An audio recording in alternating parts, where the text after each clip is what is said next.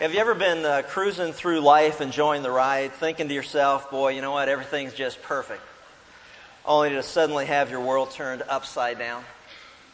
Perhaps you can relate to the passengers who were on a jetliner. They were relaxing in their seats for the long flight. The voice came over the loudspeaker. It just announced that the aircraft had reached its cruising altitude and that the passengers were free to unfasten their seatbelts and move about the cabin. Then the voice continued. Said, ladies and gentlemen, we're proud to announce that that you are flying on the maiden voyage of one of our brand new, fully automated jetliners. These new jetliners are the pride of our fleet and have no need for pilot, co-pilot, or navigator.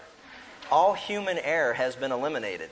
You needn't be alarmed, as everything from cabin pressure to speed and altitude is completely controlled by our computer. We're excited about the world's first fully automated airplane, and we hope you are too. So just sit back and relax, and remember, nothing can go wrong. Nothing can go wrong. Nothing can go wrong. Nothing can go wrong.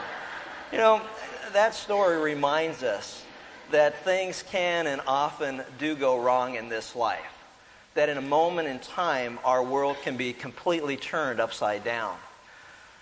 I'm thinking at this moment of the wife and children of a man that I know who recently decided that he no longer wanted to be married. Or the husband and children of a man and his family whose wife decided to leave them for another man. Or the young man who had been told that he had a malignant tumor in his shoulder. He was on his way to being an orthodontist. He had his whole career and his life planned out before him, only to be shattered by that news. I'm thinking about two women that are friends of ours. One is fighting colon cancer and the other breast cancer. And in a moment in time, their whole world was shaken, turned upside down by the news that they received from a doctor. I'm reminded also of a friend who recently was progressing quite well in his company, so he thought only to be called into the boss's office on a Friday afternoon late and told that his services were no longer needed. Or the athlete with a promising career who had a career-ending injury. A couple of weeks ago, we're in the final stages of a design process, so we're in the construction industry, and we started this about March, April. And we're a part of a team who were in the process of designing to build 2 hotels in the San Diego area. The gentleman who had purchased the land was putting together these 2 projects, and we're just about ready to finalize the plans after hours and hours of negotiation and planning and development and design.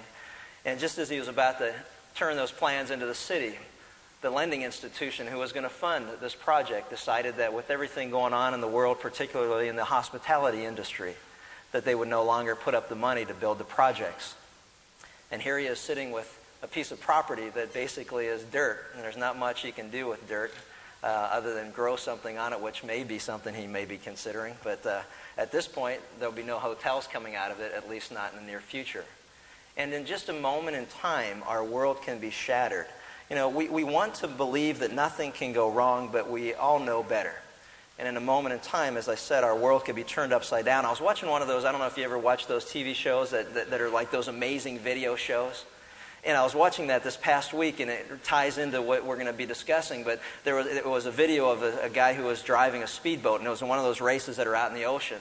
And this boat, this high-speed boat that he was piloting, was going about 160 to 180 miles an hour. Man, it was just a beautiful sunny day, and that thing was just clipping across the top of the waves. And man, it was just, you know how they kind of get up in the air. And well, he tried to slow down to about 100 miles an hour to navigate the turn that he was about to go into, but he hit the wake from another boat. And as he hit the wake with the camera still rolling, that boat flew straight up in the air like this, flipped over 3 or 4 times, and then landed upside down.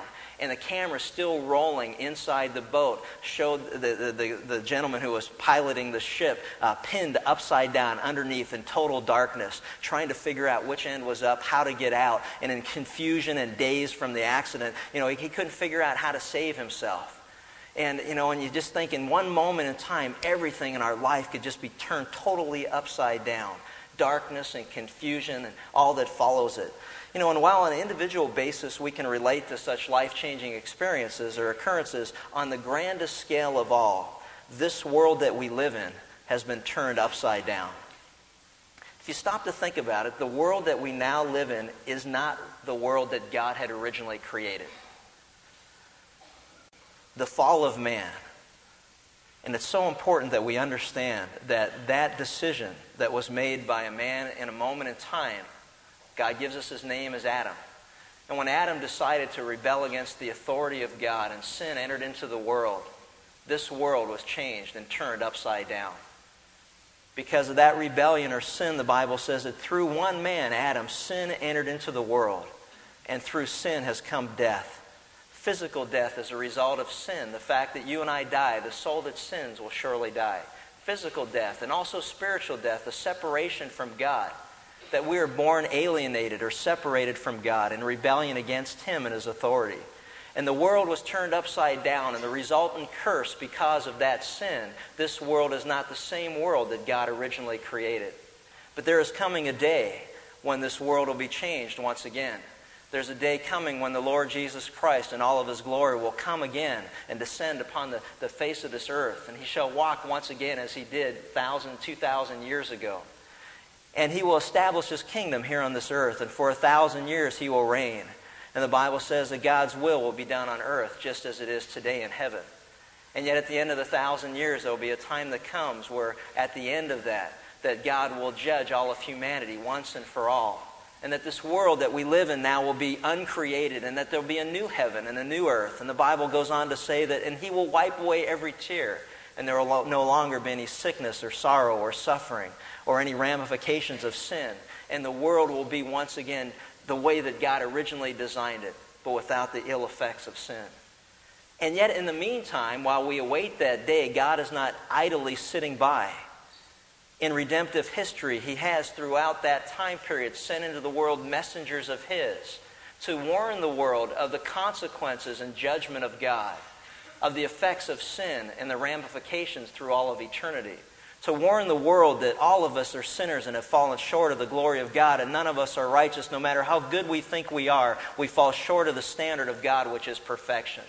To tell the world that God has laid out a standard, his laws or his principles, and that we're to warn them and tell them that if we fall short of them, and to help them to understand that, you know what, God says that thou shalt not lie. If you lie, you're guilty of sin. Thou shalt not steal. If you steal or cheat in any way, defraud another person, you're guilty of sin. If you don't always keep God first in your life, if you've never always honored your mother and father, if you covet your neighbor's goods or want something that somebody else has, whether it's their job or their title or their money or their material things, that we fall short of God's standards. The purpose of all of that is to help us understand what God knows about us, and some of us don't understand, and that is that we are all guilty as charged before God. And if guilty is charged, the consequences or the sentence is death and eternal separation from God. God has sent his messengers into the world to help redeem or cause redemption to be found in man, and that God has said, hey, although you're a sinner and separated from me, in the end result or consequences is eternal damnation or separation from me, I love you nonetheless.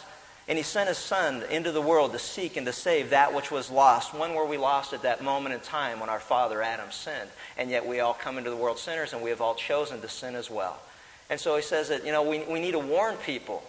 We need to let them know, because I'll guarantee you that people are cruising along in life. The moment that they die and they stand before God in judgment, their world will be shattered and turned upside down, who thought that somehow or another they were pleasing enough to God that God would have to let them into heaven. And so as we look at this, we think of people like Elijah, who ministered during the darkest days of Ahab's reign. Ahab was an evil man, more so than any of his predecessors on Israel's throne, and even worse, he was married to Jezebel, who was the wicked daughter of a pagan king of Sidon. And with her inciting him and leading him astray, he led the nation down the ruinous path to idolatry. Sent to confront Ahab's wickedness, Elijah prophesied that a devastating drought would strike Israel, who was sent by God to warn Ahab that he was an evil man and that God would cause judgment upon him and the nation because of that. He so upset Ahab's world that when the two finally met face to face for the first time, Ahab looked at him and said this, "Is this really you, you troubler of all of Israel? You troublemaker, running around telling people that God is going to judge us because of sin, because of rebellion against God. You're stirring up the people and you're causing a whole bunch of trouble. You're a troublemaker in our land." Jeremiah and Amos and Daniel, Ezekiel, Isaiah, they were all accused of turning their worlds upside down, of causing trouble. And like them, the Apostle Paul and his companions also shook up complacent sinners. In virtually every city that Paul visited, he caused a disturbance for God's sake. Every city, without exception.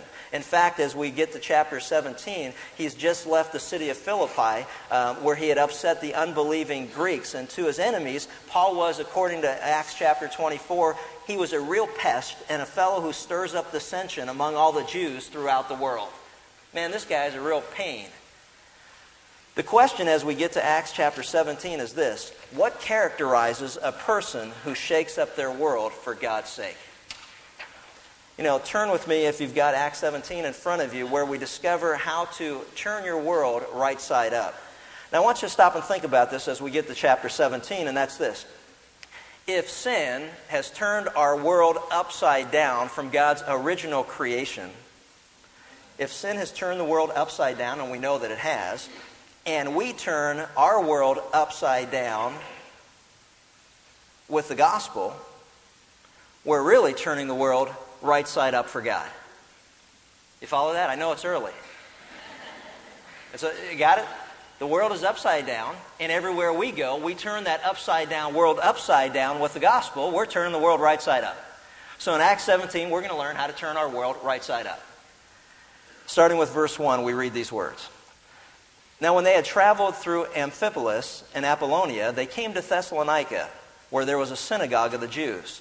And according to Paul's custom, he went to them and for 3 Sabbaths reasoned with them from the Scriptures, explaining and giving evidence that the Christ had to suffer and rise again from the dead, and saying, "This Jesus, whom I am proclaiming to you, is the Christ." He is the Savior of the world. And some of them were persuaded and joined Paul and Silas along with a great multitude of the God-fearing Greeks and a number of the leading women. But the Jews, becoming jealous and taking along some wicked men from the marketplace, formed a mob and set the city in an uproar. And coming upon the house of Jason, they were seeking to bring them out to the people. It says, and when they did not find them, they began dragging Jason and some brethren before the city authorities, shouting, "These men have upset the world. They've upset the world, and they have come here also. And Jason has welcomed them, and they all act contrary to the decrees of Caesar, saying that there is another king, Jesus." And they stirred up the crowd and the city authorities who heard these things. And when they had received a pledge from Jason and the others, they released them. And the brethren immediately sent Paul and Silas away by night to Berea. When they arrived, they went into the synagogue of the Jews. Now these were more noble-minded than those in Thessalonica, for they received the word with great eagerness, examining the Scriptures daily to see whether these things were so. And many of them therefore believed, along with a number of prominent Greek women and men. But when the Jews of Thessalonica found out that the word of God had also been proclaimed by Paul in Berea, also they came there likewise, agitating and stirring up the crowds. And then immediately the brethren sent Paul out to go as far as the sea, and Silas and Timothy remained there. Now those who conducted Paul brought him as far as Athens, and receiving a command for Silas and Timothy to come to him as soon as possible, they departed.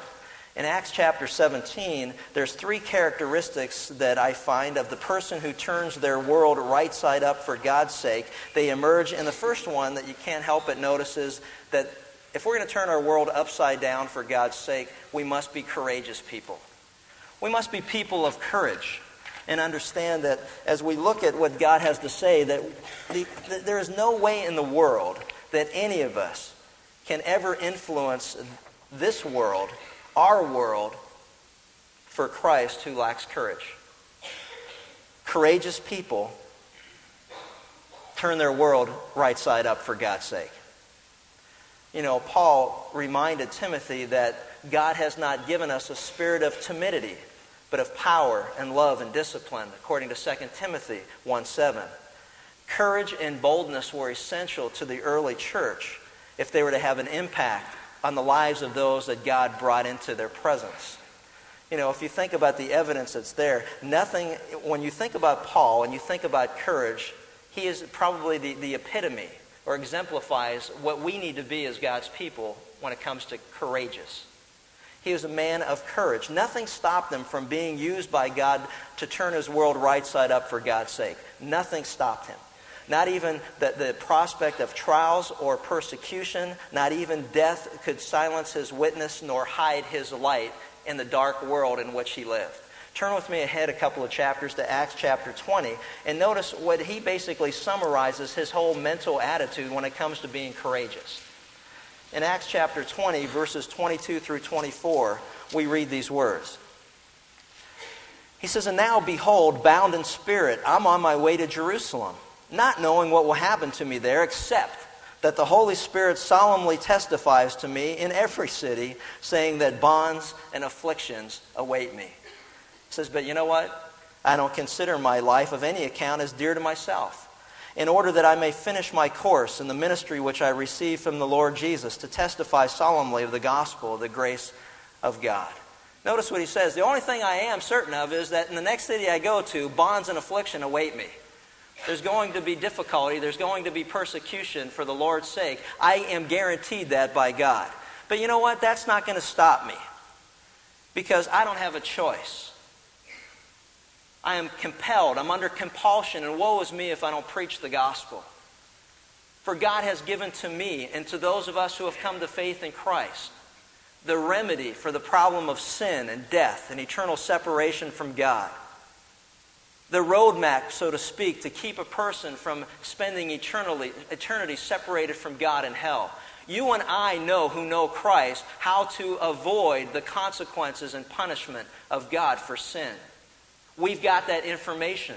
We're to share it with the world. He said, woe is me, if I'm under compulsion, I don't have a choice. I mean, what kind of people can we be who know who know the road and the path that leads to eternal forgiveness from God and eternal presence of God, where we will enjoy the presence of God forever and ever?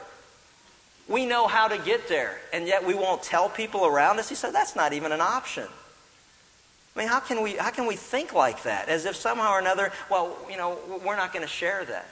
And he knew what he was talking about. Turn ahead to 2 Corinthians. Acts, Romans, 1 Corinthians, 2 Corinthians, and notice in chapter 11.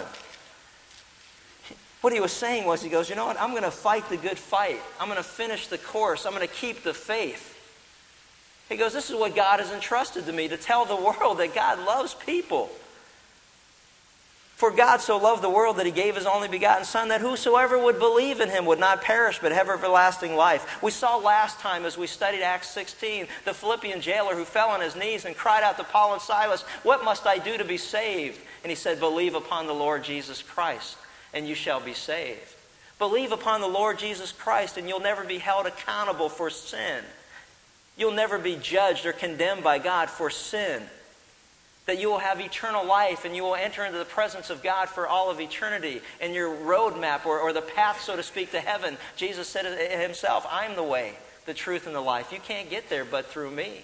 Trust in me. Believe on me. And Paul knew what he was talking about. He knew that there would be persecution and affliction in 2 Corinthians 11. Notice what he says in verse 23. Are they servants of Christ? I speak as if insane. I more so, in far more labors and more imprisonments and beaten times without number, often in danger of death. 5 times I received from the Jews 39 lashes. 3 times I was beaten with rods. Once I was stoned. 3 times I was shipwrecked. A night and a day I have spent in the deep. I've been on frequent journeys and dangers from rivers and dangers from robbers, dangers from my countrymen, dangers from the Gentiles, dangers in the city, dangers in the wilderness, dangers on sea, dangers among false brethren. I have been in labor and hardship through many sleepless nights and hunger and thirst, often without food and cold and exposure. And apart from these external things, there's the daily pressure upon me of concern for all of the churches. Paul knew the drill. He understood it quite clearly. He would go into a city, he would proclaim sin, judgment, the consequences of such, and the remedy for sin is faith in Jesus Christ and in him alone. He knew it. Everywhere that he'd go, he'd tell people of God's plan for forgiveness found in Christ. And everywhere that he'd go, he would be persecuted for the message. And everywhere that he'd go, he'd still praise God. Because you know what? Some people would receive the message, other people would reject the message, but he still knew what the message was, and he knew what his mission was, and he was never sidetracked by any of it. The man turned his world upside down because he was courageous for the Lord's sake. He knew what to expect. All he had to do was rub the scars on his body. He knew what it felt like to be persecuted for Christ's sake and still continue to do what God had called him to do. And the journeys, if you go back to Acts chapter 17, we're given a roadmap, so to speak, of where he was going after he left Philippi. He's heading southwest. The journey would take him 30 miles to Amphipolis, the first city, and another 30 miles after that to Apollonia. And then ultimately he would wind up in Thessalonica, about 40 miles away. And what's interesting as we look at this, as he traveled along the Egnatian highway, the Roman highway that was there, that there was a side note that I was thinking about as I was going through it, and that's this, that they traveled or averaged about 30 miles a day. And in their condition, when you think about the fact that they were beaten and thrown into prison, they weren't in the best of physical condition. And you got to ask yourself the question, how in the world did they travel those kind of distances? When they got to Amphipolis, after 30 miles, they spent the night there. They went up, got up again. They went another 30 miles. They spent the night there. They traveled another 40. And these are the realities of what we're talking about. You know, the thing I love about the Bible, it's real. It's about real people in real time in real places who are accomplishing real things to turn their world right side up for God's sake. And the only thing that we can come up with is that they had to be traveling by horseback because they couldn't have walked that great a distance. And if that was true, and I believe that it is, you've got to ask the question, where did they get the supplies that they needed to make the journey? And the first thing that you've got to think about is that, you know what? You've got Lydia and her household. And many of those who came to faith in the Lord Jesus Christ in Philippi saying, you know what? Our stuff is no longer our stuff. We realize for the first time that everything that we have comes from the hand of God, that the earth is the Lord and all that it contains. And so if you've ever wondered why God has chosen to bless you in any physical, material way, make no mistake about it. It is so that you can use those resources to turn your world right side up for God's sake. That you can fund people that are traveling around the world telling people of God's redemptive plan through Jesus Christ. That you can fund churches who are committed to doing that work, to get that message out. You ever wonder sometimes, it's like, oh God, why have you blessed me? Hey, He's blessed you so that He can use the resources He's given to you to reach others for the kingdom of God, so that they can hear about the Lord Jesus Christ. It's as simple as that. The earth is the Lord's and all that it contains. You and I don't own anything. We manage the resources God entrusts to us. It's like the man who had the colt. Jesus said, when you go into town, you're going to find an owner who has a colt. Bring that colt. It's never been ridden on. And the reason that he has it is because I've entrusted it to him so that I can now ride on it as I enter into Jerusalem. That's the whole reason that the guy had it to begin with. He may have thought he had it for other reasons, but God made His plans very real to him. Hey, and when he went and said the master has use for it, the guy didn't even hesitate. What master? Use for what? Hey, he just said, here, it's his. I'm just watching it for him. So many of us become so possessive. You remember we were talking about the genuine evidences of a person who is truly born again, who's really been born from above by God and not from below by the will of man. And evidence of a person who's truly born again, we saw was that there would be hospitality, that there would be genuine love, that they would be baptized publicly proclaiming their faith in Christ, that there would be reparation and restoration, as we saw in Zacchaeus' life, who said, if I've cheated anybody and I know that I have, I will return to them whatever it is I've cheated from them 4 times. I will make things right. We also see very, very real evidence of a person who's truly born again, is that we become generous givers to the cause of Christ. It's not ours. Nothing else matters. But that other people can hear about the love of God that's in Christ. See, courageous people, going back, we notice in Acts chapter 17 that it said that this was his custom. This is what he did. In verse 2, he says, according to Paul's custom, he went into the synagogue. Paul was driven by a burning desire to see his fellow Jews saved, to come to know Christ in a personal way, to accept Him as their Lord and Savior, as the Savior of the world, to be forgiven by God by believing that Christ died on the cross for their sins and rose again from the dead. He knew what to expect. All he had to do, as I said, was to touch those scars that were on his body. He knew what to expect, but as according to his custom, he did the same thing. Every city that he went to, as we're going through the book of Acts, we have noticed every city and town that he went to, he was met with opposition. There were those who stirred up people against him. There were those where the enemy would come out himself, and Satan, through demon-possessed people, would oppose the work of God. Everywhere that he went, it was shaken up. And yet many of us are timid rather than courageous when it comes to sharing the gospel with others. I had a friend a couple of weeks ago who shared with me a story, and he was troubled by what had occurred. And I want to share it with you for the purpose of helping all of us to relate to how difficult it can be at times to share the gospel with those that God brings into our life. He was laying in a hospital bed recovering from a surgery. And there was a man in his room with him. They were sharing a room together who had gone through a similar surgery and was recovering as well. And he said that he heard the guy moaning and complaining and groaning about how difficult life was and why was he going through what he was going through and all that you go through, the poor me's. Anytime that any of us are in situations like that, we have a tendency to go that direction. And he said that, I lay there with him for almost a day and a night. He goes, and Chuck, I never once shared with him the love of God that's in Christ. And he asked me this question. He said, what's wrong with me? I said, you know what?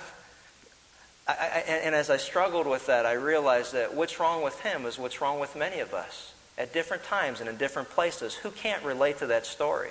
And I'm sure even now you're thinking of a time where the door was opened wide and you had the opportunity and yet you didn't take advantage of it. And as you walked away or drove away, the Spirit of God was, convicting you of, man, you know what? I mean, that door was open as wide as what must I do to be saved? And why didn't you say anything? Another friend was sitting at a football game, and the coaches of his son were sitting behind him.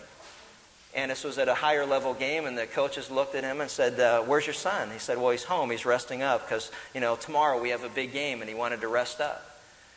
And they smiled, and they liked that answer. Yeah, he's out. At least he's not out at the game tonight. He's getting rest. He's ready for the big game. But my friend said, but you know what? But, in reality, what happened was not only was he resting, which wasn't a lie, but he had just got the latest book in the Left Behind series.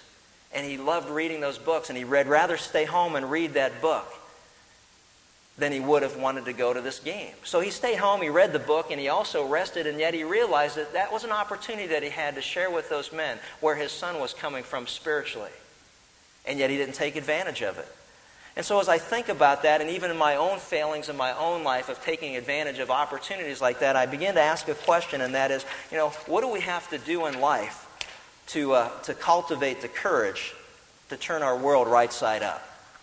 And if you've ever struggled with sharing the love of God that's in Christ, then I just want to share with you 3 things that I think will help us in cultivating courage. Because, courage doesn't happen by accident.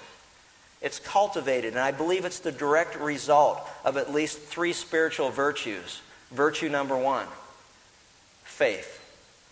And faith has to do with trusting God. Turn with me to Psalm 27 for a moment. And look at what David had to say about trusting God. Faith is trusting God. David, often troubled and pursued by his enemies, repeatedly proclaimed his absolute trust in God. It says in Psalm 27, starting with verse 1, he says, "The Lord is my light and my salvation. Whom shall I fear? The Lord is the defense of my life. Whom shall I dread? When evildoers came upon me to devour my flesh, my adversaries and my enemies, they stumbled and fell. Though a host encamp against me, my heart will not fear. Though war rise up against me, in spite of this, I shall be confident." Why was he so confident? Why was he so courageous? Paul echoed the same thought in Ephesians 6:10 when he wrote, "Be strong in the Lord and in the strength of his might." What he's saying is God is trustworthy in the most difficult of circumstances. And all throughout Scripture, we see that trustworthiness demonstrated. We see it in the life of Daniel. We see it in the life of his friends, his companions. We see it all through Scripture that in the most difficult of times, God is trustworthy. That we can have faith in Him and rely upon Him. An article in the National Geographic several years ago provided a penetrating picture of God's protective wings and His covering. It says that after a forest fire in Yellowstone National Park, forest rangers began their trek up a mountain to assess the inferno's damage. One ranger found a bird literally petrified in ashes, perched statuesquely on the ground at the base of the tree, and somewhat sickened by the sight of what he saw, he took a stick and he poked the bird and knocked it over. And as he knocked this bird over, from underneath this bird's wings came 3 chicks that were still alive that ran to safety. This bird, knowing the toxic effects of the fumes that were there, that could have flown away and left her baby birds behind, knew as a love of a mother, a father can only know that she would lay down her life for her children. You know, when I think about that beautiful picture of what genuine love is, there's no greater love than this, than a man would lay down his life for his friend. And if we stop and realize and think about this for a moment, do you realize that God did not hold back His best for us when the Lord Jesus Christ died upon the cross for the sins of the world? For those who would believe, we would find forgiveness from God. See, God didn't hold back His best. We can trust Him. He's trustworthy. As Peter walked across the stormy waters and he had his eyes on Jesus and he was fixed upon Him, he found himself doing a miraculous thing through the power and the strength of God. Be strong in the Lord and courageous in His strength. And as he walked out, he began to look around and realize, I can't do this on my own. And he took his eyes off the Lord and on his circumstances. And we got the quickest prayer that you ever hear uttered in all of Scripture. Save me. He started to sink. He was going down. Why? Because he didn't trust the Lord. It was like the storm's bigger than the Lord. This catastrophe's bigger than the Lord. And I stop and think and I wonder at times, what's the worst thing that could ever happen to us as we share the gospel with someone else? Laying in a hospital bed? What's the worst thing that happened? Guy just doesn't want to talk to you anymore. What's the worst thing that happened? Oh, gee, maybe the coaches will look differently at this player who was a good player. Would it change their attitude toward him? Would it change the playing time that he had? And even if it did, for Christ's sake, what's the big deal about that? See, what do we think we're going to lose? Our job? God gave you your job. People don't give us anything. We respect people and we respect their authority and we recognize that God uses people to accomplish His purposes, but never underestimate nor ever fail to believe that it's God who gives us all that we have. We don't have to sell out for any human being because God can more than adequately take care of us. He can do exceedingly, abundantly beyond all that we can ask or think or ever hope. We can be courageous in the Lord because we know that we can trust Him. The second thing is that it also involves purity. And what I mean by purity is that we can't be dirty before God and be courageous for God's sake. We can't turn our world right side up if we're living in sin. David wrote in Psalm 7, O Lord my God, in Thee I've taken refuge. Save me from all those who pursue me. Deliver me, lest he tear my soul like a lion, dragging me away, while there is none to deliver, O Lord my God. If I have done this, if there is any injustice in my hands, if I have rewarded evil to my friend, or have plundered him who without cause was my adversary, let the enemy pursue my soul and overtake it. Let him trample my life down to the ground and lay my glory in the dust. My shield is with God, who saves the upright in heart. Faced with difficult trials, David declared that there was no unconfessed sin in his life. God, if there's any dirtiness at all, if there's any wickedness in me, if I'm sinning before you, God, I confess my sin right now. And not only do I agree with you what I'm doing is wrong, but I turn and I repent from sin, and I turn from sin and turn to you. Forgive me for my sin. You and I can't turn our world right side up if we're dirty before God. If there's a chink in the righteousness or the breastplate of righteousness in our life, we can't make a difference for God's sake. Paul, if there's anything wicked in me, God, show me so I can confess it, because you know what? I need your power and I need your strength, and I need you to be leading the way before me. I need you to be walking beside me everywhere that I go, because I already know what I'm getting into before I get there. I need you. Some of us are the biggest stumbling blocks to the people around us for the cause of Christ. And we need to ask God's forgiveness. We need to turn from sin. And we need to turn back to God. Hope. Thanking God in advance for what He's about to do. Courage comes from hope. Thanking God in advance for the victory. In 2 Chronicles chapter 20, Judah faced an invasion by a combined force of the Moabites and the Ammonites. King Jehoshaphat, knowing Judah was powerless against her enemies, prayed for the Lord for help. He then led his people out to meet the attackers. And we are told that he appointed those who sang to the Lord and those who praised Him in holy attire. They went out before the army and said, Give thanks to the Lord, for His loving kindness is everlasting. The Lord set ambushes against the sons of Ammon and Moab in Mount Seir, who had come against Judah, so that they were routed. These people went out in courage and said, God, we thank you in advance for what you're about to do, because righteousness is on our side. And even if we die in battle, we die courageously, knowing that we can totally, fully, implicitly trust in you. Confidence because we have no sin before you, and we know that our life is right before you. And we know that if you lead us, that you won't lead us in anything other than the path that you want us to go.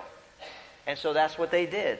They had faith, they trusted God, there was purity in their life, they confessed their sin, and there was hope, knowing that they could thank God in advance for what He was about to do. We need to become more courageous if we're to turn our world right side up for the kingdom of God. The second thing that we also need is a sense of conviction. And the conviction, as we go back to Acts chapter 17, had to do with the fact that Paul was absolutely convinced, beyond a shadow of a doubt, that God's Word is the ultimate truth. It is non-negotiable. That's the way it is, period. God said it, I believe it, and there's nothing else to discuss. That's the way it is. We either receive that or we reject that. And he says, according to his custom, he went to them in the synagogue and for 3 Sabbaths reasoned with them from the Scriptures. The Word of God is truth. You know, I'm impressed as I go through the book of Acts how many times the word reasoned is used. He reasoned with them. He dialogued with them. He had questions and answers with them. It was like, what is it that you understand? What is it that you think you believe? What is it that you have questions about? Let's talk about it and let's get it out in the open. Oh, you believe that, people are good. Okay, well, let me give you evidence that they're not. Oh, you believe that if you do good things, that'll get you to heaven. Well, let me give you evidence that, even on your best day, you can't do enough good stuff. What is it that you believe? All religions are the same. Well, let me help you understand that Christianity is 180 degrees different from every other world religion. Every world religion tries to work its way to God, and Christianity says that God did it all in the person and the work of Christ. You believe in Him or nothing. That's the way that it is, period. End of conversation. He reasoned with them. He dialogued with them. He was open to their questions, and they sat down and they had those discussions. It gives us that opportunity when we're talking to someone to listen to them. Let them talk first. What is it that troubles you? What is it that you believe? Have you ever gone to church in your life? Do you have any kind of background at all? Do you believe in God, not believe in God? Why or why not? Let them talk. Let them expose their thoughts and their heart. And then you can address those questions in love. Speak the truth in love. But he also, notice that, he reasoned from the Scriptures. Everything that he shared with them was biblically based. Everything that he believed came from the Word of God. It's the Bible that provides the answers to questions about faith. It's not our opinions and it's not empty human wisdom. It's the Scriptures and the Scriptures alone. Everywhere that he went, Paul explained sin and judgment, the sacrificial system. He explained the purposes of God, forgiveness in Christ, a suffering Savior, the resurrection from the dead. He explained everything to those who would listen from the Word of God. Everything. He didn't have an opinion about anything because he knew that, that he could be deceived in his opinions as well as any of us. Everything related back to Scripture. It says that he explained. He reasoned with them from the Scriptures. He explained and gave evidence. The word explained is the word literally which means opening. It's a very strong word, and as a doctor or physician, Luke could appreciate the use of this word because it describes the opening of a womb in Luke chapter 2, verse 23. In the 24th chapter, spiritual openings were talked about in Luke where he says, and then their eyes, speaking of the disciples on the road to Emmaus, it says their eyes were opened and they recognized Jesus. He disappeared from their sight. They asked each other, were not our hearts burning within us while he talked with us on the road and listen, and opened the Scriptures to us? It was like it came forth as if a new birth. They understood the things of God. They understood what was being said. Everything came from Scripture and it was opened up to them. It's my intent or hope that every time I speak that there's a very clear understanding of what has been said. It doesn't mean that you'll like what's said. It just means that you understand what's said. I heard a guy walking out one day and said, I don't like that guy.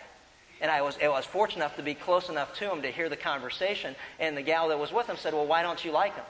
Because he said that unless I ask God to forgive me of sin, and believe that Jesus Christ died for me and rose from the dead. He said, unless I believe that I'm going to go to hell.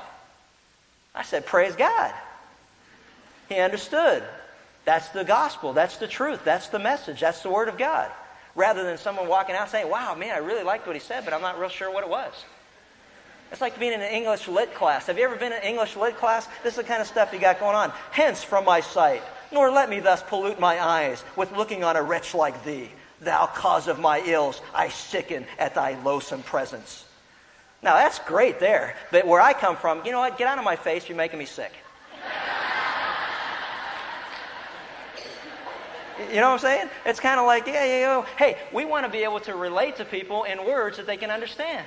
We got the greatest message at all. God loves people, but the problem is that we're all sinful and we don't deserve to be in His sight. He says, you know what? Your sin makes me sick. Get out of my sight for all of eternity. We got the greatest message at all, but God still loves us anyway, and He sent Christ to die for us. He pursued us in that everlasting love of His, that those who would repent, turn from sin, confess their sin, trust in God, believe that Jesus Christ died for them and rose again from the dead, the Bible says, and you shall be saved. I mean, the simplicity of that, the beauty of that. We don't have to confuse people with hence, thus, thy, thee, though. Why? Tell it the way it is. Paul's conviction of the truth was, notice what he said, he gave evidence. He gave evidence, and the evidence was from the Word of God. Paul was courageous, and he held deep convictions, and he also exhibited great patience and care. He took the time to share with those. It says that he was there for 3 Sabbaths, 3 different weeks. He kept coming back and sharing over and over again, asking the same questions, answering the same questions, giving them evidence, reasoning with them, explaining to them, opening up an understanding of God and the Word of God so that they would be in a position at least to make a decision. He treated people with respect and dignity. He didn't demand that they swallow what he said just simply because he said it. And he didn't push them to a decision. Why? Because only God can open the heart of a person to receive the gospel of Jesus Christ. We're not trying to close a deal. We're not trying to sign people up. We're going to explain to them God's program, God's plan, and we're going to trust God to allow that person to make that decision. You know, most decisions that I've seen that have been forced upon people, let me give you a good illustration of one.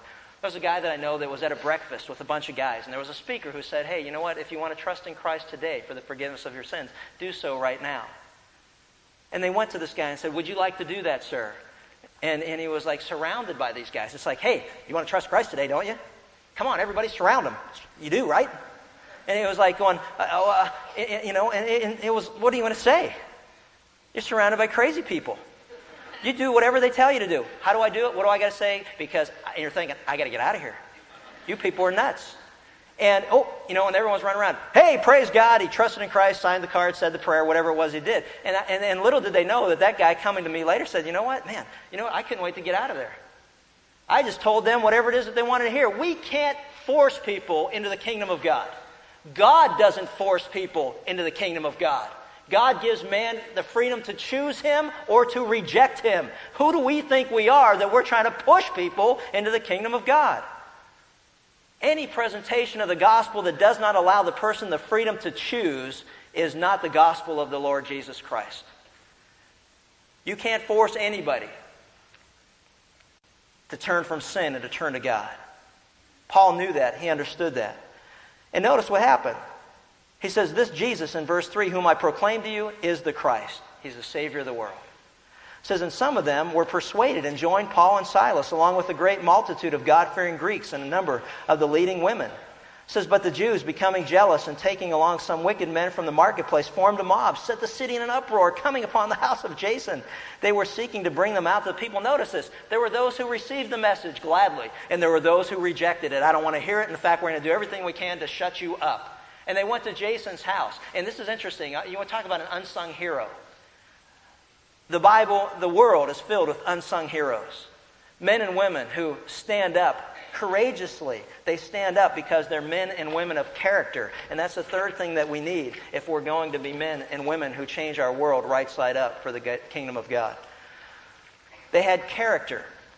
And Jason represents all of those unsung heroes of God. And what I mean by that is this. Paul and Silas were hated by his enemies. And yet Jason had the courage to say, but you know what? I'm not going to hesitate to identify myself with you. You come into our home. We will express hospitality to you. We will open up our home to you. Our home is your home. Anything you need, you can have for God's sake. We're here together to win people to Christ. Come with me. They identified themselves.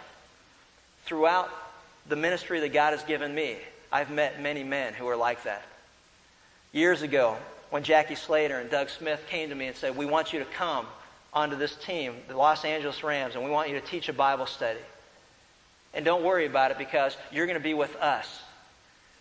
And they would tell the guard, here's the guy who's coming. He's with us. Let him in. They would go to the coach and say, we want him here. He's with us. He's one of us. Let him in. We want him to travel with us. We want him to be on the plane with us. He's with us. Is it okay if he comes with us on the road? They were brave and courageous men that said, you know what, I'm not ashamed of the gospel, for it's the power of God unto salvation for all who believe. He's with us. The Anaheim Angels, the same thing. Guys like Tim Salmon and Garrett Anderson. Hey, he's with us, and we're not ashamed to be identified with him. He's a godly man who's here to proclaim the ways of God, and he's with us. They open the door so that you can go in and present the gospel. Today, working with the Mighty Ducks, a man named Pavel Trinka from the Czech Republic who came to faith in Christ about a year ago, came to me and said, we want you to teach a Bible study. Nobody goes to chapel in the National Hockey League. There are people from all over the world. He said, nobody goes. He goes, so what can you hurt coming? So it's like, hey, we want you to come. And we've got 6 guys coming that are from all over the world that are getting to hear the gospel of the Lord Jesus Christ and the truth of the Word of God. Because he is courageous enough to say, we want him here. He's with us. And I'll tell you what, he was scared to start out. But he's a man who's cultivating courage because he's learning to have faith in God and totally trusting in him. He has hope in the future of what will God do throughout this obedience. And as we look at all of these things, we need to become courageous people. And you know what? And Jason was such a man. He was a man of courage. He said, I don't care what anybody says about Paul and Silas and Timothy and all you got. You know what?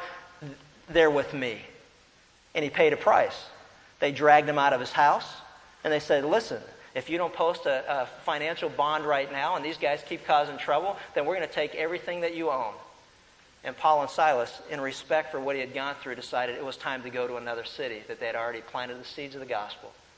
But they were noble-minded people, and the reason that they were noble-minded or lofty-minded, the Bible tells us, is because they had character that came from the Word of God.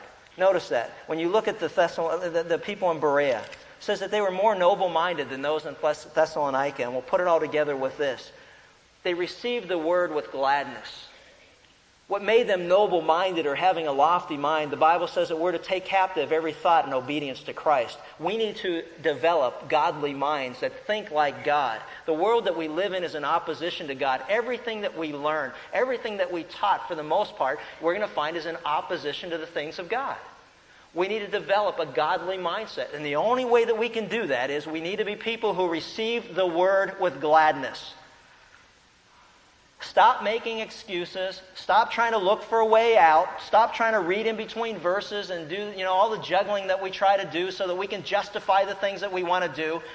Be open and teachable to the Word of God and allow God to tell you what truth is and what you need to do in your life and how to respond accordingly. They said it doesn't matter what we believe up to this point. Whatever the Word of God tells us is now what we're going to adopt as our way of life and philosophy. Paul said, all the things I considered as valuable in my past, everything that I learned, everything that brought me to this point, I considered all rubbish now for the surpassing value of knowing Christ and Him crucified and the power of His resurrection. I know what I need to learn how to think anew because everything I've learned up to this point is contrary to the Word of God. They received the Word gladly. Notice also, they received it with great eagerness. The word means that when they saw there was a Bible study that broke out, they ran to it. Really? When was the last time you ran to get to a Bible study? You couldn't wait to get there. Remember what we had already talked about is that, man, they couldn't wait till next week. Don't stop now. Keep on preaching. Well, have you looked at your watch yet? See, they with great eagerness, they were like going, man, there's nothing more important in life than hearing God's truth. When was the last time you were so excited you couldn't wait to get to a Bible study? You couldn't wait to get to a church service. I mean, it's like most people, you got to drag people. And there's something wrong with our hearts, and there may be something wrong with the presentation, but there certainly isn't anything wrong with the Word of God. It's living and active, sharper than any two-edged sword. All Scripture is inspired by God and profitable. You'll never waste your time studying the Word of God. We need to become people who have a great eagerness and hunger. I go to concerts. I go to sporting events. I see people lined up. They're pushing and shoving. They can't wait to get in.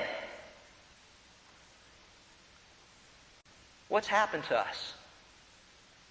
When was the last time you pushed and shoved and couldn't wait to get up, and you got up 2 hours early and you're going, oh, only another hour till we leave for church. Man, can't we go now? This morning, yes, it was today. Oh, yeah. But that's because you left him in bed. I know how that goes. It's like, but with great eagerness. They had a hunger for the Word of God. And you know what? The only way to develop a hunger for the Word of God is to examine the Word of God daily. They examined the Word of God daily. Some of us, you can leave your Bible right where you're at, and you can pick it up again next week because that's the last time that you look at it after you leave here. Was that in love? Sometimes I get confused. It's like, you know what I mean? Some of you can drive around and be on top of the hood of your car, on the roof of your car. You're just driving around all week long, and it's like, oh, okay. Well, there it is. Load up the car. That's where we left it. In a very serious note, we need to become, as Pastor Day has been saying in the main worship service, self-feeders. We need to feed you, but you also need to feed yourself. See, they were more noble-minded than the believers at Thessalonica because what? They received the Word with great eagerness, and they examined the Word daily to see if the things that even the great Apostle Paul was teaching lined up with the truth of God's Word. Never take any man's statements as gospel until you examine the gospel and the Word of God against what that man has said. Even the great Apostle Paul, and he said, you know what? I love these people because they just don't believe everything that I say without first examining it against the Word of God. They examine it daily. Can I challenge you in closing to make this commitment before God? To become people who examine the Word of God daily. Get yourself go through the Bible in a year. Every Bible, most Bibles have a format that you can actually follow. You want to go through the Bible in a year. Some of us haven't been through the Bible, and we've been believers 5, 10, 15, 20, 25 years, never gone through the complete Bible. Make yourself a commitment here and now that you want to be a person who examines the Word daily, to make a commitment to go through the Word of God in a year. And you watch and see, like newborn babes long for the pure milk of the Word, so that in it you may grow in respect to salvation. It's only as we study the Word of God that we become more aware of who God is, and more aware of God makes us more aware of what He wants in our life. And more aware of what He wants in our life is that you and I will be obedient to God, and we will turn our world right side up for God's sake. I had a friend who was at a restaurant, and the gal came over to him, and he said to her, have you come to a point in your life where you've trusted in Jesus Christ as your Savior? And the gal looked at him and just like, no. And he went to grab a booklet or a tract of 4 spiritual laws to hand it to her so that she would have. He planted a thought and he wanted to give it to her, and he realized when he went in his pocket it was gone. He didn't have any left. So as she was doing other tables and as she came back, he had already taken time on a napkin to present the gospel of Jesus Christ, that all have sinned and fall short of the glory of God, that we're separated from God, that we need to come through to forgiveness by believing in Jesus Christ, His death and His resurrection for our sins. The wages of sin is death, but the free gift of God is eternal life through Jesus Christ our Lord. And as she came back, he said, do you mind if I give this to you? It'll tell you how to get right with God. And she said, no, that'd be great. And he gave it to her. He left that day. Came back several weeks later, and she came running over to the table. And she said, I just want to let you know that I've trusted in Christ as my Savior. And she said, as she pulled out the napkin, it was all torn up and in pieces almost. She said, could you do me a favor and just write that down for me again? Because I've been showing so many of my friends that it's getting all worn out and it's falling apart. But can you write it again for me so that I can show those that God brings into my life? And I think, when was the last time that you or I shared the simple message of God's love with the people God brings into our life every day? We will never turn our world right side up for God's sake until we have the courage and the conviction and the character to share that love with those that God brings. May we become more courageous as God entrusts us with the greatest message the world can ever hear. For God so loved the world that He gave His only begotten Son, that whosoever will believe in Him will not perish, but have everlasting life. Amen. See you next week. Rest